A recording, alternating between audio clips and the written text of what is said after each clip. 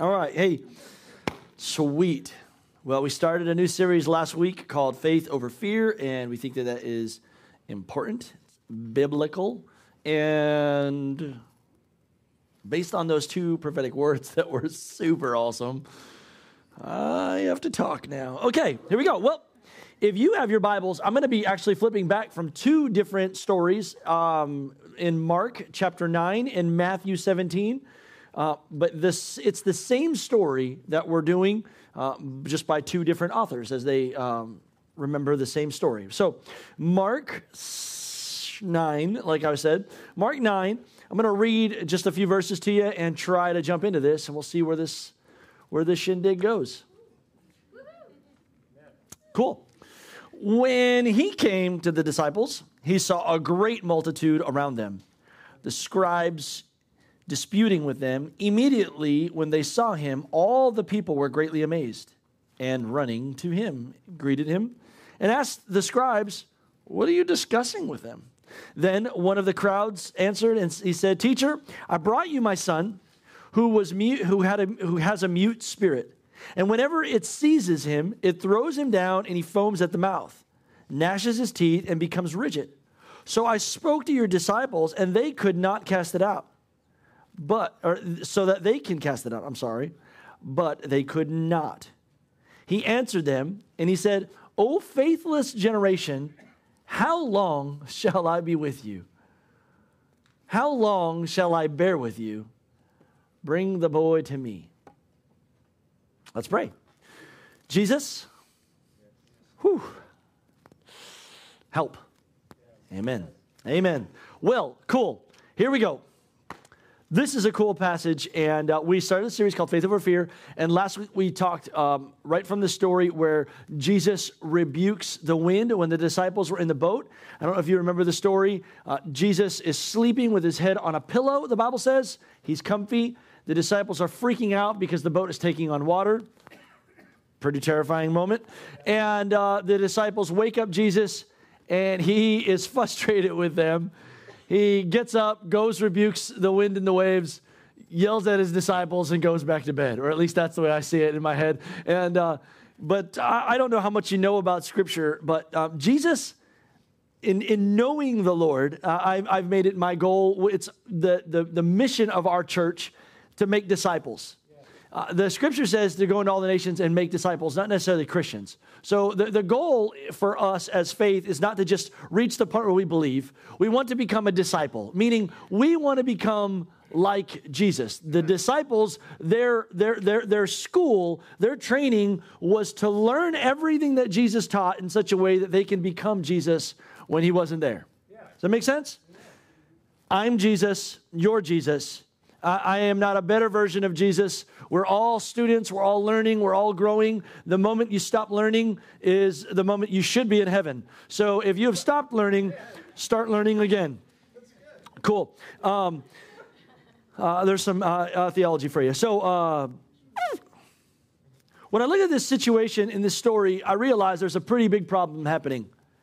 There was a lot of fear in this story. And you ask, where's the fear?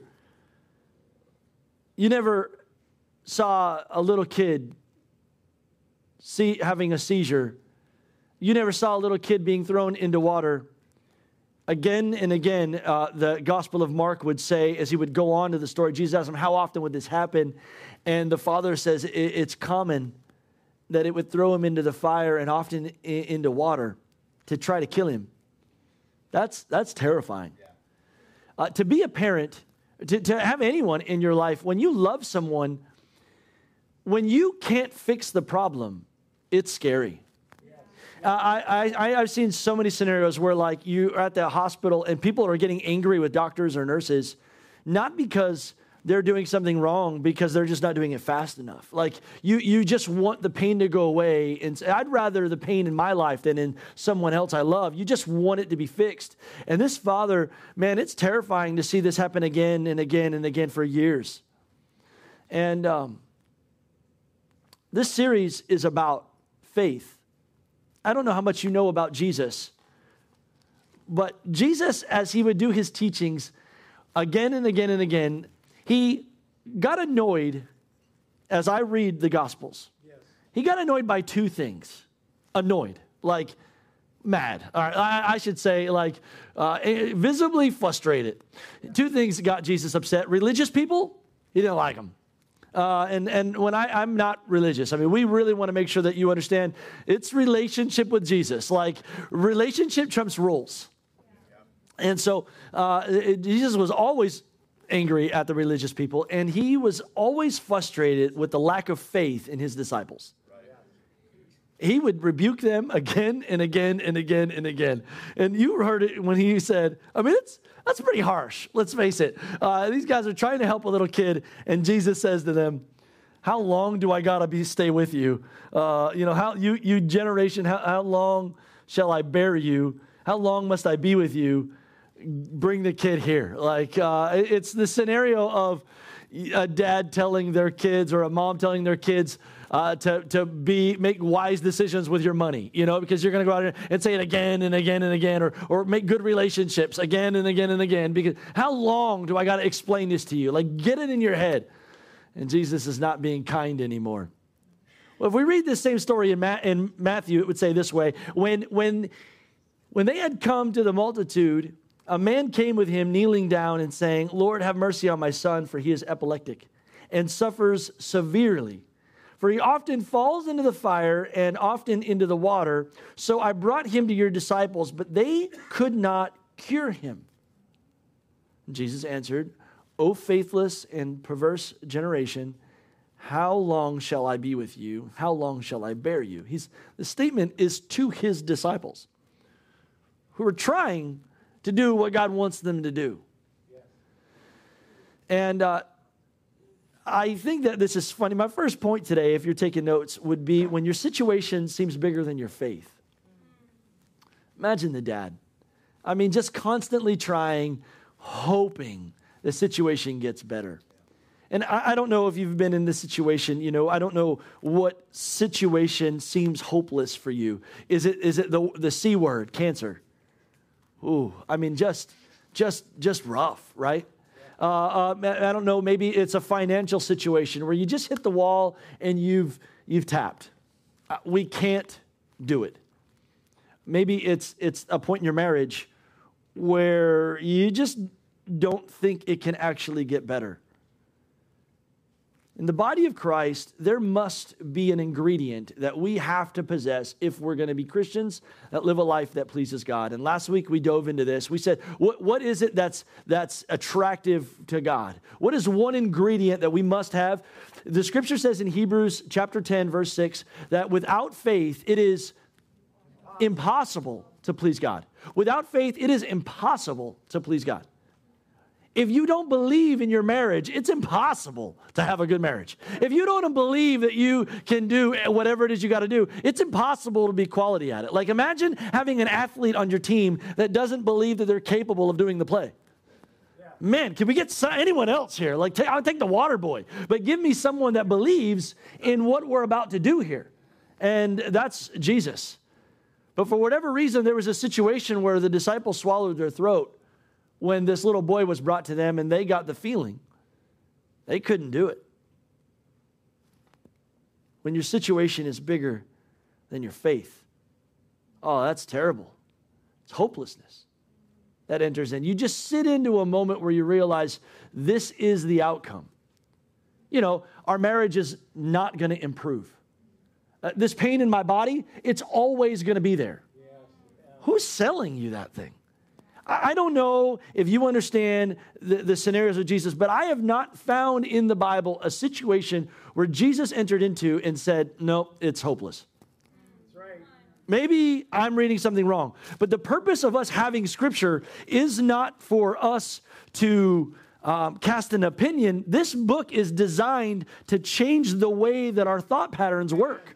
And so what's really difficult is if you choose to walk by faith, not by sight, this book changes the way that you think. It's designed because life is going to tell you what can't be done. And this book is going to teach you what can be done.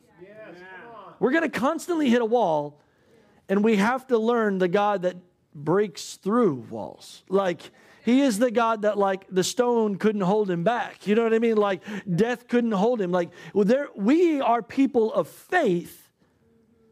We're people of hope in the midst of a hopeless generation. And so when this little boy was brought to the disciples, they tried. They couldn't do it, and it frustrated Jesus. Now, we went through the same scenario last week, so I don't want you to think this is one story. It's again and again and again and again where the disciples, like the wind and the wave, Jesus were going to drown, and he's like, what's wrong with you guys? Do you not believe? And I don't know what it is where we've seen and know that God is able, but have convinced ourselves that this is not, God has met his match in my life. I am up against something that can God build a rock so big he can't lift it? This is the one rock that God can't. Yes. Why? Why do we do that to ourselves? And I think that this is a frustrating scenario. When you give responsibility to someone who refuses to keep trying because they have convinced themselves they can't. When your situation is bigger than your faith. Well, I want to keep reading here for you. I don't necessarily know why God wanted me to read the same story in both chapters, but he wanted me to read the same story in both chapters. So here we go. So this is this is Matthew chapter 18. And my second point today is when your God can do anything. Anything. Like if he wants the sun to stand still, he can do that. And if he wants to destroy a nation without going to war, he can do that. And if he wants to bring provision into your life, fed by ravens, he can do that. There is nothing that he can't do. The scripture would say that he owns the cattle on 1,000 hills. And we have to get to the point where we choose to believe and have faith over fear. Fear is paralyzing, and fear will convince you to stop trying.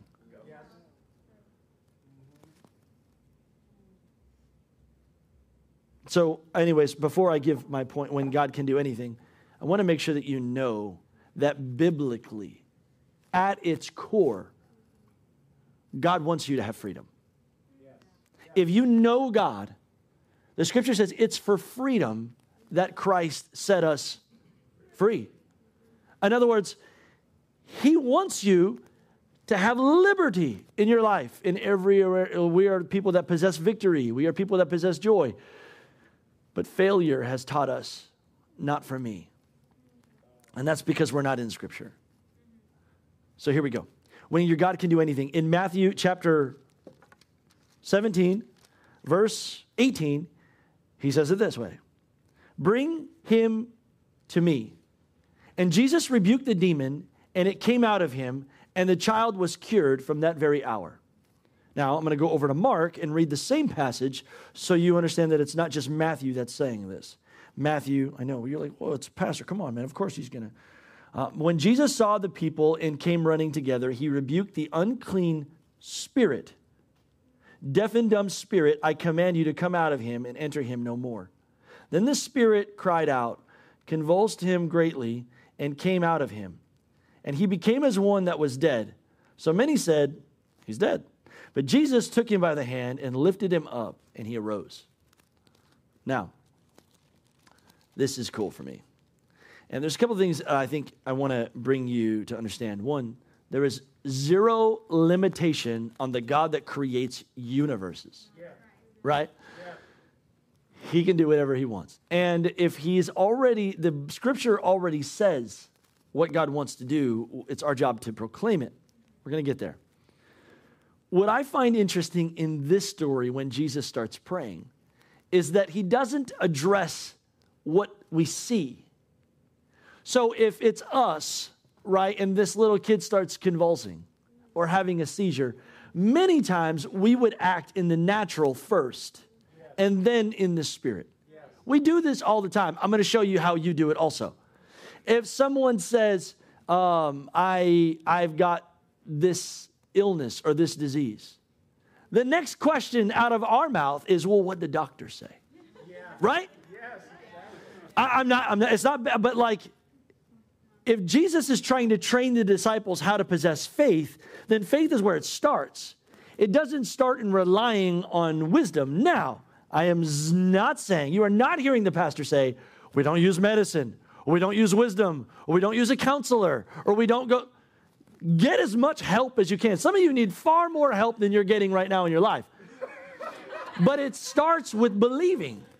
Like, I don't care what medicine you're getting. If you don't have faith, I spoke with a man yesterday. We were talking, and he overcame cancer twice.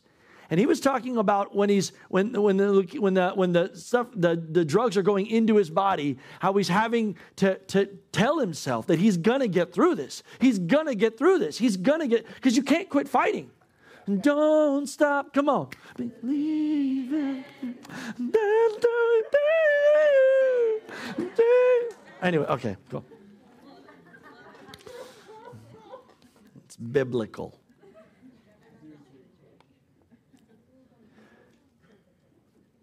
Someone said once that the greatest trick that the devil ever pulled was convincing the world that he doesn't exist. And so what I see Jesus doing in this passage, I think it's important for you to know as an American, that things are still spiritual.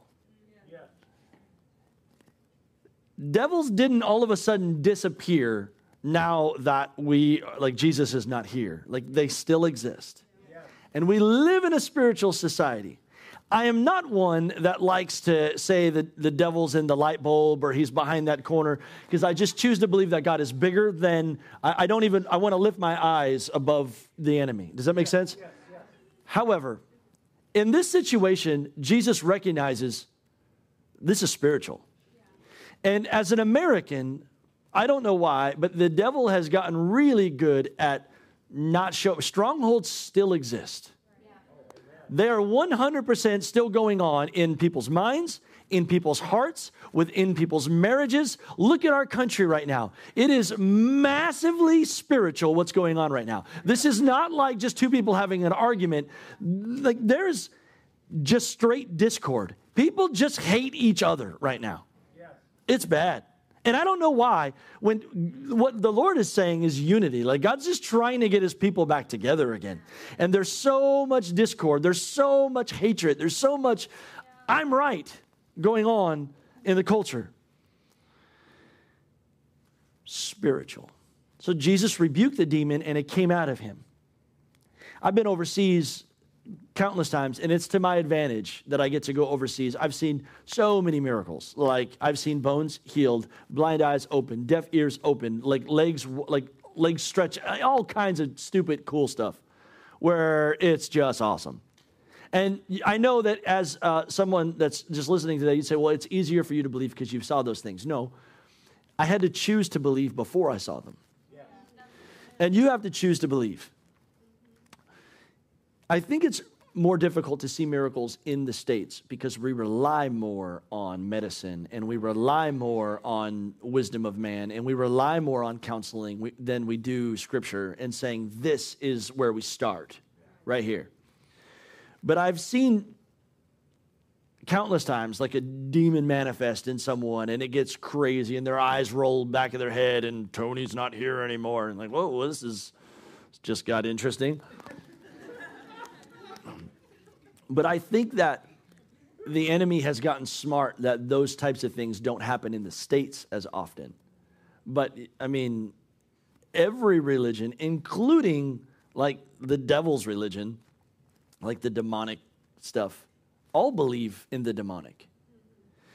But somewhere we just tell ourselves as Americans that we can believe in God, but that stuff is too spiritual. So it's not. I want to make sure you understand that there is a devil. There are demons. And they are at work trying to create division in your marriage. They are at work trying to sell you information through television, through all kinds of stuff, to get your eyes off of Jesus. Like what is God trying to do? Steal your attention. That's what the devil's trying to do. And so anyways, in this story, God can do anything. And I see Jesus just simply rebuke this spirit. And I want you to know that he's still doing that today. Yes. Okay. With that being said,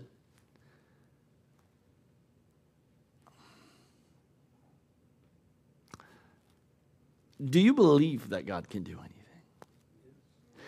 And the hard part, that I said this last week, and man, I feel like it's so real for us, because I believe that God can do anything for you, but it's hard to believe that he can do it for me. Exactly. Anyone else ever fall snare to that? It's just hard to believe that God's going to move in my situation. Yes, exactly. And it's because we're not lined up with Scripture. Because truth is trying to present itself to us. So Jesus said it this way, and I'm just going to choose to believe Jesus today over my own opinion. In Matthew chapter 17, he would say this: "For surely I say to you, if you have faith as a mustard seed, you will say to this mountain, move from here to there, and it will move for you. For nothing will be," read that word with me, nothing will be impossible for you. I'm going to read it in the Gospel of Mark. I think that this is super cool. He says in Mark chapter 9, verse 23, Jesus said to his disciples, "If you believe, all things are possible to him who believes." Read that with me. All things are possible to him who believes. Not some things, all things. Jesus would go on to say that greater things you will do than the things that I'm doing. And the frustration part that Jesus is having is that the disciples aren't getting their mission. He's constantly upset that they don't believe, because the moment that you stop believing is the moment you stop trying. And so you move to find another solution. But if the solution isn't God, what is the solution really from God? And so I encourage you to bring God into the process of using wisdom. Please, into your diet and into all these other things you're doing.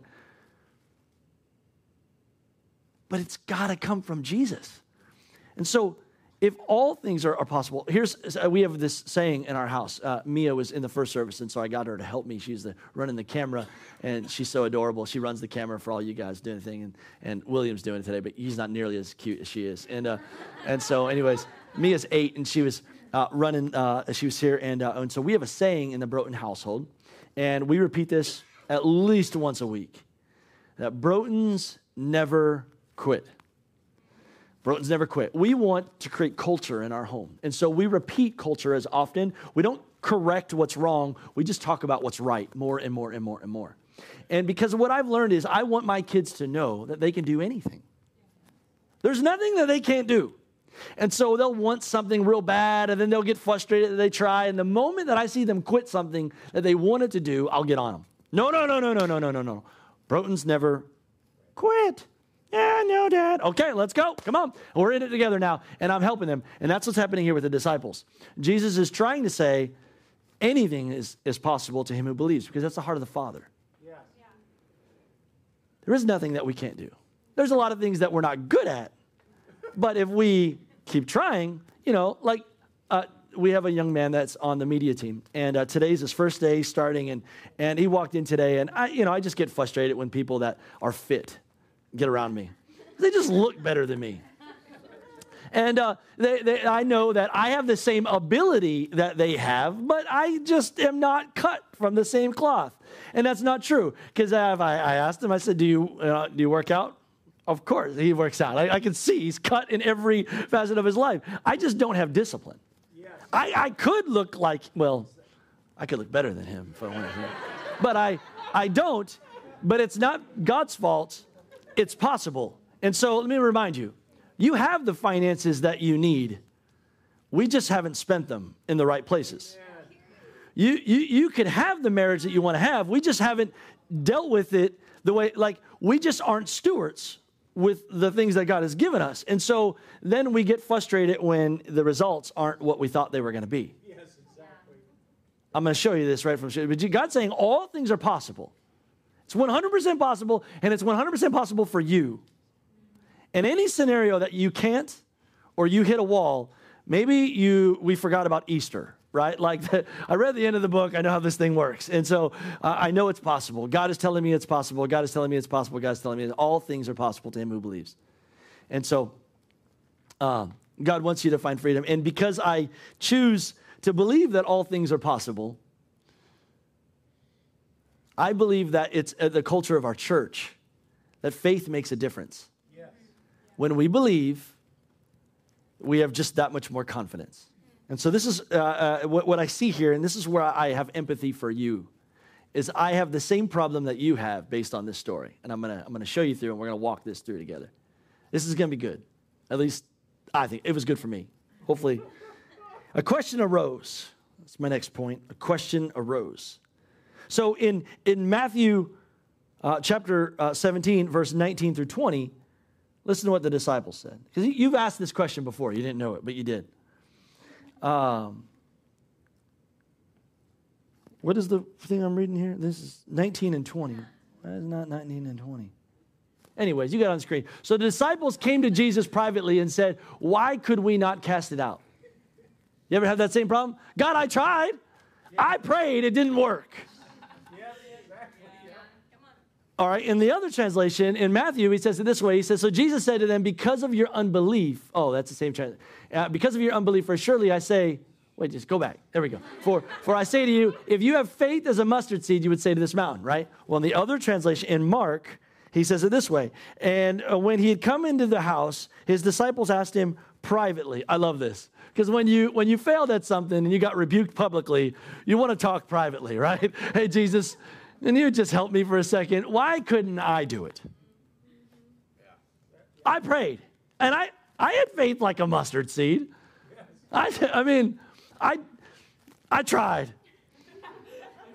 And so here's what I have found, and this is what the scripture says, and this is where we are as a church. And so we want to see you all take the next step with Christ. We want to see you grow. This is how you grow spiritually. Jesus said, very simply, in both translations, in Matthew and in Mark, that these kinds of things only come out with prayer and with fasting. So we're in the middle of a 21-day fast right now. And you're like, man, I can't do that. I know, look, I tell myself the same thing. I can't do this again, Lord Jesus. Today's my tap out day. Fasting's terrible. It's not fun. I don't like it. I like food. But here's what I like. I like having spiritual confidence. I like knowing that my life is pleasing to God. I like knowing that I'm obeying the things that Jesus is saying. For example, let me give you an example of obedience where it's good, but I don't like it. I don't like giving money, but I like giving money. Like, I like this money when it's better in my hand, but when I let it go, man, that felt really good. Yes. That's really weird to need that so much and give it and get that rewarded. Yes. Exactly. Fasting is that way. You don't realize that it's working inside of you. The scripture says that what we're trying to do, there's flesh and spirit. This is your makeup, okay? And your flesh is always wanting to do selfish things. Relax, be comfortable, eat more, relax. But it feels rewarded when there's discipline in your physical body, right? Like when you start eating healthier, you start feeling better. The first couple steps aren't real fun. Let me just tell you, if you don't work out. It's the same with eating. Well, your spirit loves fasting because it wants prayer, but it doesn't feel good at it. But when you start fasting and saying no to your flesh, but saying yes to your spirit, it starts growing. What the disciples didn't have was confidence. What they were doing was repeating what they heard Jesus do. Yes. But it wasn't working because they hadn't yet started prayer and fasting. Now, this is what I mean. Fasting is awesome because, all right, here's a good example. Everyone believes that we should pray, right? Yes. Right? So there's people walking into your life with bad situations that you should be praying for, but instead we turn it to a natural conversation and just ask, how it's working out for them, pat them on the back and wish them on their way, right? But we should pray for them. In church, often I'll ask people as a pastor, hey, will you pray? And they're like, I don't know why, because they think that I can pray better than them. And I don't know why, because there's no such thing as like a great prayer to God who's looking down from heaven. Like he doesn't enjoy my prayers more than your prayers. He just loves me and he loves you. And all he really wants is relationship with you. So if you think you should, because you pray less, you should pray less. Like if you not praying enough is making you pray less, that's not coming from Jesus. The Lord is always just wanting you. And he's not condemning you. So he's just come here. Now, fasting is really good because it's a discipline. So like working out, you get stronger, your spirit gets stronger, and it grows more confident. Yeah. Like running, you have more confidence that tomorrow I'm going to run a little further. When you fast, you believe in your prayers a little bit more. Yes, come on. Here's what I mean. The fruits of the Spirit there's like 9 of them. Remember when we were in like kids' church? I wasn't ever in kids' church, but they taught them and they hung them on the wall. One of the fruits of the Spirit is self and discipline. Depends on the. And so this discipline develops confidence in the Spirit of God inside of us. And so what happens is when you begin to believe in your prayers a little bit more than you did before, because fasting does not make God love you more. I want to make sure you know that. There's nothing you can do to make God love you more than he already does. Amen. I fast out of obedience to God, and what I find is it strengthens who I am. It builds confidence inside of me. And so when Jesus is saying, he's rebuking them because they don't believe, but he knows they don't believe because they don't fast or pray. And what's happening is we have this faith muscle that we're not exercising at all in our life, and then we're wondering why it's not working when we tried to do it the way we saw someone else do it. Yes, yes. You'll have more confidence in who God's calling you to be when you're doing the things that God's asking you to do. And so just like my kids riding a bicycle, I get behind them, I encourage them, you can do this, you can do this, you can do this. And the more they try, the more they see a little bit of progress and a little bit of progress. And as a dad, we encourage that progress. And you're doing good, you're doing good, you're doing good. The Father knows if Jesus had to fast, chances are likely you should too. I'm just throwing that out there. I'm just trying to make sure you know what we look like. Cool. Faith over fear. I see a story of a man who was hopeless, who brought that hope to his disciples, and his disciples couldn't do it. And Jesus was mostly upset because he knows there's a day coming really soon where I'm not going to be there. And unless you pay your pastor thousands of dollars, he's not going to follow you everywhere you go and pray for your friends. The reality is that we don't need a church to do ministry.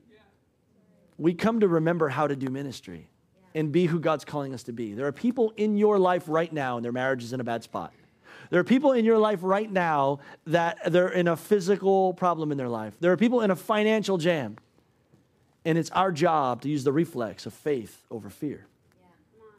Can you believe when everyone around you says no? Pray with them. And I believe that confidence grows when you pray and you fast. So we're going to keep talking about this thing because it's a frustration of Jesus that he wants to see his people believe more. And it's something that he's like desiring. Like, how strong are we going to be if we don't believe in the purpose that we have and have the confidence to go make a difference? Remember, Jesus said, I must go away, and I'm going to give you my Spirit. His Spirit lives in you. The same thing that enabled Jesus to do enables you to do, yes. Enables me to do. And we just have to learn to cultivate that faith and believe ourselves that God is still able. Yeah. All right. I'm mostly done. Rachel, would you come? Hey, would you all bow your heads and close your eyes for a second? The most important part of probably every service to me is this moment. Because I know that I'm grateful that the Spirit of God is moving in people's lives right now. And I'm so grateful to know that there are people right now, and God's calling you into a greater relationship with him. You're not right with the Lord. There's things that God has been asking you to do, and you're just not doing them. And so you may believe in Jesus, but you're not living for him. And so you haven't found your purpose. Jesus is calling you into a relationship with him. And your heart's going to be frustrated until the moment that you surrender to him. He is your destiny. Oh, Jesus. Speaking to those of you online right now, sitting at your house or on your couch. And God's just calling you. And I don't know how to explain it any better than the Holy Spirit would be on you right now. And he's a friend. And deep down in your knower, you know, I got to change some things. That's God talking to you right now and asking you to say this prayer with your pastor. If that's you, with every head bowed and every eye closed, would you just raise your hand right now? Man, God bless you. That's awesome.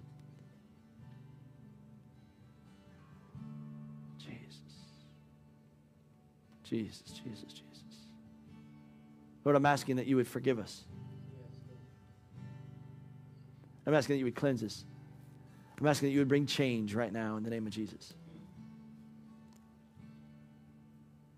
All we want is to live a life for you. So I give you my life today. In Jesus' name. And for the rest of us, I want you to know that it is God's will for you to possess freedom in every area of your life. I believe physically, mentally, spiritually, socially. The Lord wants you to be whole. It's for freedom that Christ set you free. Yes. Some of you just haven't stepped into the identity that God's calling you to do. There's the confidence He's calling you to be. This isn't believing, it's being. And, well, with that being said, we're going to sing a song, and I believe that this song is just powerful. Some of you know it, some of you don't.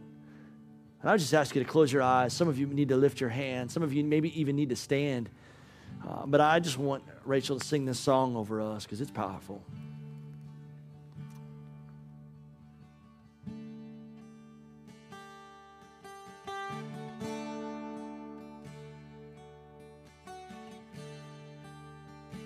And let faith arise.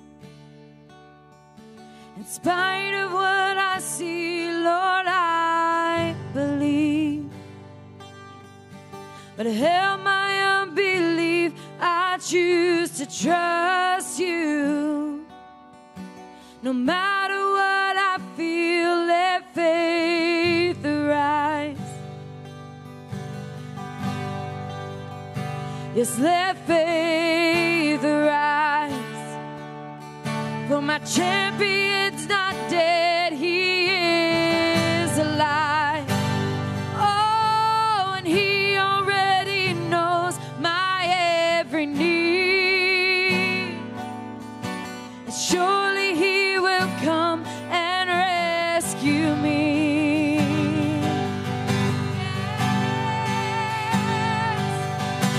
And God of miracles, come.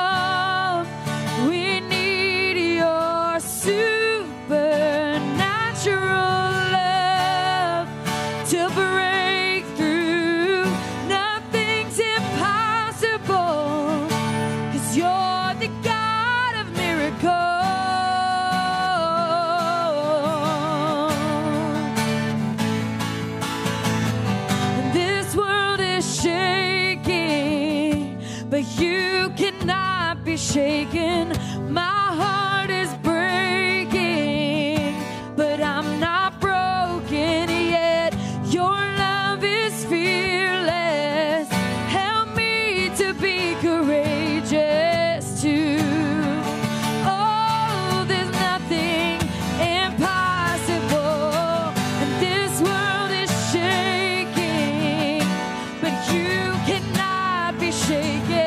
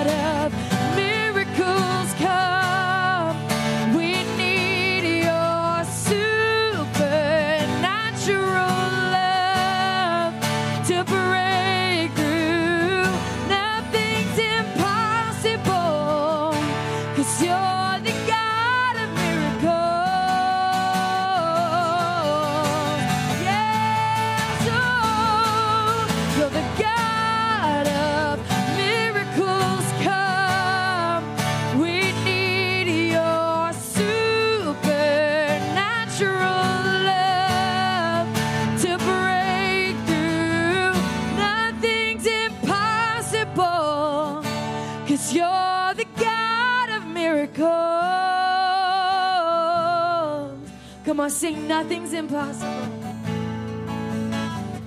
Nothing's impossible. 'cause you're the God of miracles. Come on, sing that one more time. We're proclaiming that this morning. Nothing's impossible, 'cause you're the God of miracles.